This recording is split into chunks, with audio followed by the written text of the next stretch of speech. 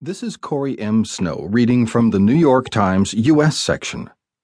I Quit, Chase Sherman says in video of his death by Taser, by Michael S. Schmidt. As Chase Sherman was returning home with his parents and fiancée from his brother's wedding in November, he began to hallucinate.